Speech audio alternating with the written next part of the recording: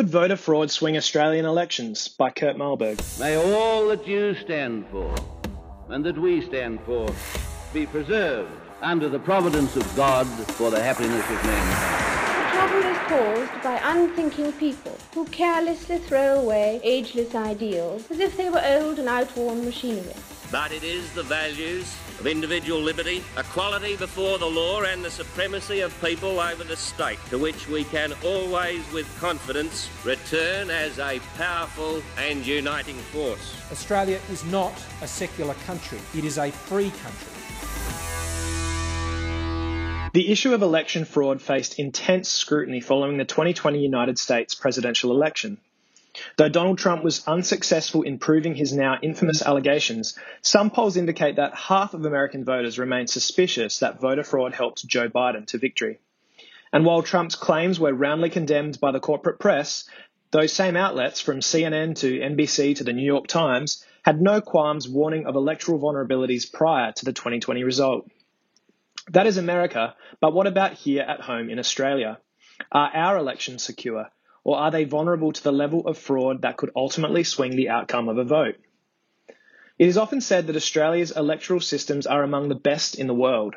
But a 2015 University of Sydney study on election integrity found that Australia ranks just 34th out of 139 nations, behind New Zealand, Canada, Lithuania, Costa Rica, and many European countries. For years, there has been a rising chorus of voices highlighting the spectre of voter fraud. In a 2000 television interview, now retired Liberal MP, the Honourable Christopher Pyne, went on record to say, quote, "There are a lot of people out there who have been involved in electoral frauds for purposes of pre-selections or elections who are too terrified to come out and talk about it," end quote. Alex Howan, a New South Wales Liberal Party Vice President, has likewise stated that, quote, "Electoral fraud, malpractice and errors are a common feature of the Australian electoral system," end quote. Electoral commissioners have made similar admissions. According to New South Wales Electoral Commissioners R. Cundy and Ian Dixon, quote, "That the electoral system is open to manipulation is beyond question. Fraudulent enrolment is almost impossible to prevent," end quote. Even a visiting UK election commissioner, Richard Morey QC, remarked that, quote, "Australia's postal voting system is a recipe for voting frauds," end quote.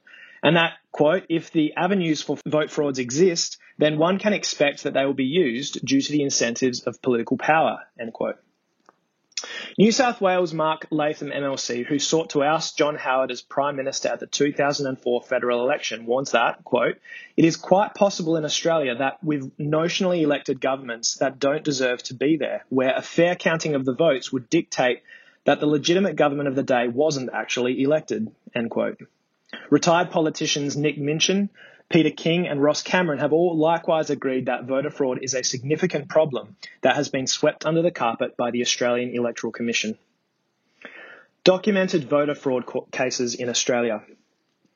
Following the 2016 federal election, the Sydney Morning Herald reported that over 18,000 letters were sent by the AEC to voters who had cast fraudulent votes by voting more than once.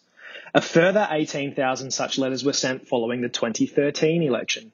None of these people faced prosecution. During the same-sex plebiscite, 248,000 envelopes sent to Australian homes were marked "Return to Sender" for having an invalid address. These glaring irregularities were never forwarded to or investigated by the AEC, who had provided the addresses. Another blunder was made very public when the AEC was forced to rerun the Western Australian Senate election in 2013 after 1,370 ballot papers went missing. This debacle cost taxpayers $24 million and led to the resignation of 2 AEC commissioners. But once again, the scandal was never investigated, leaving questions about why the papers disappeared, how, or even who discovered the anomaly. Lex Stewart, former president of Vote Australia, has uncovered many more unpublished instances of voter fraud. He lodged a statutory declaration after the 2007 federal election with evidence that 200 of John Howard's ballot papers went missing from the Epping West polling booth. Howard lost his seat by a narrow margin. Both the AEC and the Joint Standing Committee on Electoral Matters refused to countenance the allegations. Stewart has likewise sounded the alarm that, quote, the AEC Electoral Commissioner admitted to a parliamentary committee that just shortly before the 2015 New South Wales state election, the New South Wales electoral roll contained 139,898 more names than the federal electoral roll for New South Wales, and also that there were 102,427 electors enrolled at different addresses. Indeed, in a 2019 JSCEM inquiry submission, Lex Stewart listed over a dozen cases of alleged voter fraud, spanning 3 decades, some of which resulted in an MP losing their seat, including Joan Chambers losing Ballarat South by 104 votes in 1988, underwater address enrolments discovered in Bribie Island in 1989, Alastair Webster losing Macquarie by 164 votes in 1993, Frank Tanti losing Mundingborough by 16 votes in 1993, Larry Anthony losing Richmond by 301 votes in 2004, multiple voting in the Werriwa by-election in 2005, 500 false enrolments discovered in Kingsford Smith in 2013, up to 5,000 false enrolments discovered in Parramatta in 2013, Sophie Mirabella losing Indy by 500 votes in 2013, Charles Casaselli narrowly losing Strathfield in 2015, Chris Holstein narrowly losing Gosford in 2015, and Louise Marcus narrowly losing Macquarie in 2016. Lex Stewart is friends with a man who was stabbed and bashed for speaking up about pre-selection and electoral fraud within the Labor Party. His friend remains nameless for the sake of his safety, but his story appeared on the front page of the Daily Telegraph in 1999. Confessing to fraudulent voter activity he once engaged in, the man testified, quote, "We used to do all that all the time when I was in the ALP. Sussex Street headquarters would give us a list of 600 names, and there was a group of us, at least a dozen, perhaps 20, and we would go from polling booth to polling booth, voting in different names. Sometimes we didn't even bother finishing the list, and by mid-afternoon we would all go to the pub. We did this in federal elections, state elections, and council elections. It's been happening for 10 to 15 years that I know of, and we never got caught or questioned." End quote. Hi, this is Dave Pello, editor and founder of The Good Source. Big thanks to the Good Source supporters, people who put their hand in their pocket for $5, $10 or $20 a month, some even a little bit more. There are no paywalls, no subscription fees. All of our content is completely free, and it is brought to you by Good Source supporters. If you would like to become a supporter, simply head to the website goodsource.news and click on the support button where you'll be able to sign up for a monthly or one-off donation. Thank you very much. And now, back to the rest of your podcast. Branch stacking and other fraudulent activity has a long and sordid history in Australian politics. During 2020, major fraud was exposed in Victoria's Labor Party. This echoed events uncovered by the Shepparton inquiry in Queensland. ALP member Karen Ehrman ultimately served prison time for electoral fraud, and she maintained that she was merely the patsy and that many others in her party were guilty of the same activities during the late 80s and early 90s. Voting in the name of the dead is a well-known tactic of those who would use fraud to gain electoral victory. In a humorous, but possibly apocryphal anecdote, then Prime Minister Gough Whitlam is alleged to have confronted a colleague for losing a Sydney seat, saying, quote, "Comrade, how negligent of you. To lose a seat in which there is not one but 3 cemeteries is unforgivable." End quote. Likewise, vote early, vote often is a slogan long associated with the Australian Labor Party, though the Liberal Party has also had its fair share of such scandals. Appearing on Outsiders, Lex Stewart explained that there has been almost one branch stacking scandal exposed in Australia every year for the last 10 years. He warned that our nation's electoral roll is seriously lacking in integrity, that bad laws are enabling and protecting voter fraud, and that under our current system, the AEC is practically unaccountable for its many clear failings. A leading voice on electoral integrity in Australia today, Lex Stewart acknowledges his debt to the late Dr. Amy McGrath, OAM. McGrath made 17 submissions to various parliamentary inquiries, most of which were ignored, and she penned 7 books on Australian election fraud. Official inaction on election integrity. So why has Australia's government not acted on these issues? This is the million-dollar question. There has been no shortage of inquiries, reports and recommendations aimed at securing Australia's electoral integrity. In the JSCEM's report on the conduct of the 2016 federal election and matters related thereto, released in November 2018, the executive summary drew particular attention to, quote, two matters that remain outstanding from this committee's predecessor's report: electoral roll divergence and harmonisation, and the introduction of voter ID for federal elections. Addressing these serious issues of enfranchisement and surety of the electoral process are important to maintain a robust electoral system, end quote. These issues are canvassed in the report's recommendations. Recommendation 12 calls for, quote, photographic ID such as a driver's license, passport, or proof of age card, among other options like a Medicare card, senior concession card, or even a voter ID card. And Recommendation 25 proposes, quote, a national rollout of electronic certified lists to be fully funded and implemented prior to the 2019 federal election, end quote. Neither were enacted in time for that election. This only follows a pattern of official negligence spanning some 20 years. The Australian National Audit Office has released 6 reports from 2002 to 2015 calling attention to these issues. Writes Lex Stewart, quote, these ANAO reports get tabled in Parliament but have been ignored by journalists, ministers and their staff, end quote. He harbours, quote, well-founded concerns that electoral rolls could contain thousands of false enrolments, sufficient to pervert the outcome of election results in marginal seats, and with possibly million-dollar effects on the electoral funding dispersed to those not entitled, end quote. Stewart draws particular attention to the issue of validity or false enrolments. He acknowledges that the AEC does practice some safeguarding measures such as continuous roll update and the requirement of ID evidence for voters to enrol or update their details. But he warns that, quote, this process is wide open to rorting because once you have one false or dead person on the roll, then unscrupulous persons can make false enrolments by forging that signature. And the AEC does not inquire into signatures. In fact, it has no capacity to verify signatures, end quote. The 2001 to 2002 ANAO report, entitled Integrity of the Electoral Roll, concluded that Australia's electoral roll is, quote, one of high integrity and that it can be relied on for electoral purposes, end quote. Even so, it revealed that 4.4% of the 12.6 million people on the electoral roll, or over 550,000 names, had records that were unable to be matched elsewhere.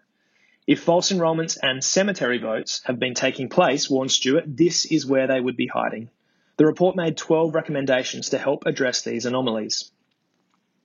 2 audits later, in 2009 to 2010, ANAO released another report which warned that, quote, the most significant long-term issue for the AEC remains the state of the electoral roll, end quote. In other words, despite the recommendations made by the ANAO during the previous 2 audits, Australia's electoral roll was in a deficient state. Most alarmingly, it came to light that the AEC was at this time still, quote, in the process of responding to Audit Report 2003 to 2004, end quote. In the 2015 to 2016 report, which had as its aim, quote, to assess the adequacy and effectiveness of the AEC's implementation of those recommendations relating to improving the accuracy and completeness of the electoral roll, end quote, from previous audits, the ANAO provided a grim assessment. Quote, the actions taken by the AEC prior to the 2013 election in response to previously agreed ANAO recommendations have not adequately and effectively addressed the matters that led to recommendations being made, end quote. And, quote, the findings of this audit are consistent with the findings of the first 2 follow-up audits and are in contrast to the advice provided by the AEC to the Joint Standing Committee on Electoral Matters inquiry in 2014 that all recommendations in Audit Report number 28, 2009 to 2010 had been completed by May 2013, end quote. In other words, the AEC had failed to take action on the ANAO recommendations spanning the previous 15 years. And worse, as summarised by Lex Stewart, the AEC had effectively lied to the JSCEM to cover for its lack of action. Says Stewart, quote, the AEC has stonewalled the efforts of the ANAO in its reports for years, and as a consequence, the integrity of the electoral roll is now severely lacking, end quote. In his estimate, the AEC presides over, quote, an electoral roll riddled with an estimated 200,000 false enrolments that could allow massive vote frauds to pervert the result of the next elections, end quote. How can Australia secure its elections? There are three solutions that can and must be enacted as a matter of urgency, none of which are controversial or particularly expensive, and all of which have been recommended by various reports spanning 2 decades. First, legislation must be passed requiring voters to present ID before they are allowed to vote, including for postal voting. Second, while the paper ballot system should stay in place, a digital electoral roll must be introduced to prevent a person casting their vote at one polling station before moving on to cast additional votes elsewhere. Third, the electoral roll must be cleaned to remove the thousands of deceased, unverifiable and false enrolments. In his submission, Lex Stewart makes the very valid point that, given its abject failure to enact the many recommendations put to it over a 20-year period, the Australian Electoral Commission should be abolished in its entirety. In its place, a new apparatus should be set up under the public service, one directly accountable to the government. Such is the system we had from 1901 to 1983, and it was far more functional than the AEC has proven to be. Stewart makes several other simple but practical recommendations in his submission. He suggests that we repeal the law that prevents electoral funding for a candidate or party that obtains less than 4% of the primary vote. This is inherently anti-competitive and anti-democratic, he reasons, since it favours major parties and presents an unfair disincentive to smaller rivals. In addition to voter ID on election day, says Stewart, we must require proper identification before admitting a person onto the electoral roll in the first place. To ensure the integrity of our electoral roll, he also recommends reinstating the door-knocking habitation reviews that were required for years until they were curiously removed from the legislation in 1995. Additionally, Stewart argues that we must reduce pre-poll and postal voting as much as possible.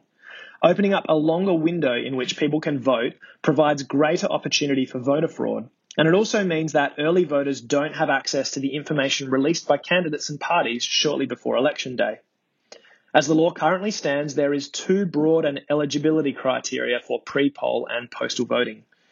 This must be tightened, he contends, and violations should actually be prosecuted, which has thus far not been taking place. Stewart further recommends several election day changes. One is issuing pens instead of pencils at polling booths to make it harder for ballot papers to be altered. Another is to install security cameras at polling places to deter vote fraudsters and to provide evidence for investigations of voter fraud should they be required. Finally, Stewart draws attention to an odd inclusion in Section 361 of the Commonwealth Electoral Act, which forbids anyone, including even the High Court of Australia, from inquiring into the correctness of an electoral roll. Given the thousands of false enrolments that his organisation has found over the years, he contends that this is a ridiculous situation that needs to be fixed urgently, end quote, so that these incidents can be scrutinised and set right. Free, fair and transparent elections are the foundation of a healthy democracy. If we don't have confidence in Australia's elections, we cannot be sure that the government in power was duly elected by the people and is actually representing the interests of Australia's citizens. Securing our electoral system is in the best interests of all who desire to advance Australia fair. Today, we need a special kind of courage. Not the kind needed in battle, but a kind which makes us stand up for everything that we know is right, everything that is true and honest. We need the kind of courage that can withstand the subtle corruption of the cynic, so that we can show the world that we are not afraid of the future.